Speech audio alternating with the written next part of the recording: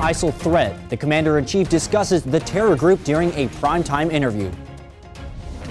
Kabul visit. NATO's new Secretary General makes his first stop in Afghanistan. And new home. See how life just got a bit easier for one wounded warrior and his family. Welcome to DoD News Now. I'm Corporal Jonathan Herrera. Commander-in-Chief Barack Obama says ISIL is a threat not only to Iraq, but also could be a threat to the United States in the long run. President Obama made his comments Sunday during an interview with CBS's Bob Schieffer. He says the effort to defeat ISIL will take time. He was asked if more U.S. troops will be needed for this fight.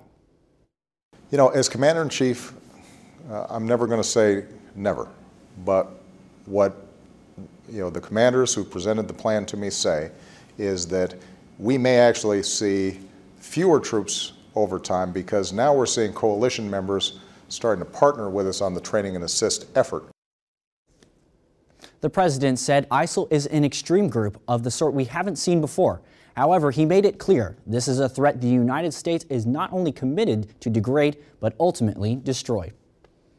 As the NATO mission in Afghanistan winds down at the end of the year, NATO Secretary General Jens Stoltenberg visited Kabul to meet with Afghan leaders.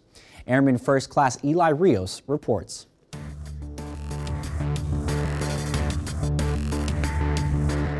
As the NATO International Security Assistance Force, or ISAF mission in Afghanistan rounds out in 2014, the new NATO Secretary General Jens Stoltenberg visited the Central Asian nation to survey Afghan progress.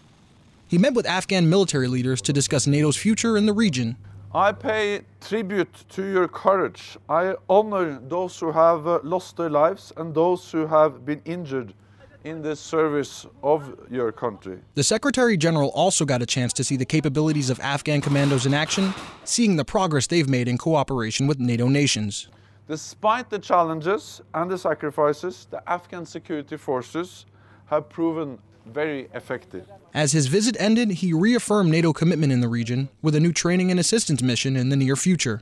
We cannot and we will not allow these gains to be lost. I am here to reaffirm NATO's commitment to our common efforts for peace and security. Airman First Class Eli Rios, AFN News. A couple of years ago, we told you about the Sixth Branch, a nonprofit organization formed by a group of veterans which took on as its mission the Oliver neighborhood in Baltimore.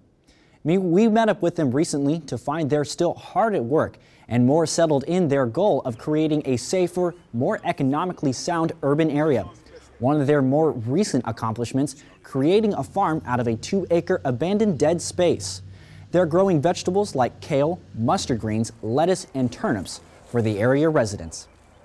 Food insecurity is an issue that touches a lot of people in neighborhoods like these. And we're doing our part to make healthy food accessible. Everything we grow here is offered to our neighbors. They're also working on rebuilding a local park by painting basketball courts, building and repairing playground equipment, and helping to coax the city of Baltimore to invest money into the long neglected space. A New Hampshire wounded warrior received a new adaptive home. Army Staff Sergeant Matt DeWitt returned from Iraq 11 years ago. While downrange in 2003, he suffered severe injuries in a firefight, requiring the amputation of both his arms from the elbow down. Homes for Our Troops constructed this new home in Hopkinton that features many designs to help make life easier, including sensor-activated faucets. Everything's adapted for me to use here, so it'll make life a lot easier and smoother and have a lot less stress for me. It's been overwhelming. The support, everyone's so great and nice. It's amazing that happened.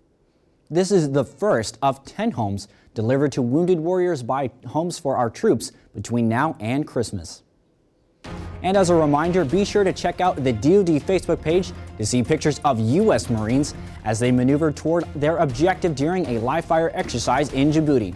Watch for us also on Twitter. Before we go, we want to wish a very happy 239th birthday to the Marine Corps, Semper Fi. I'm Corporal Jonathan Herrera. Keep it right here for the latest in DoD News.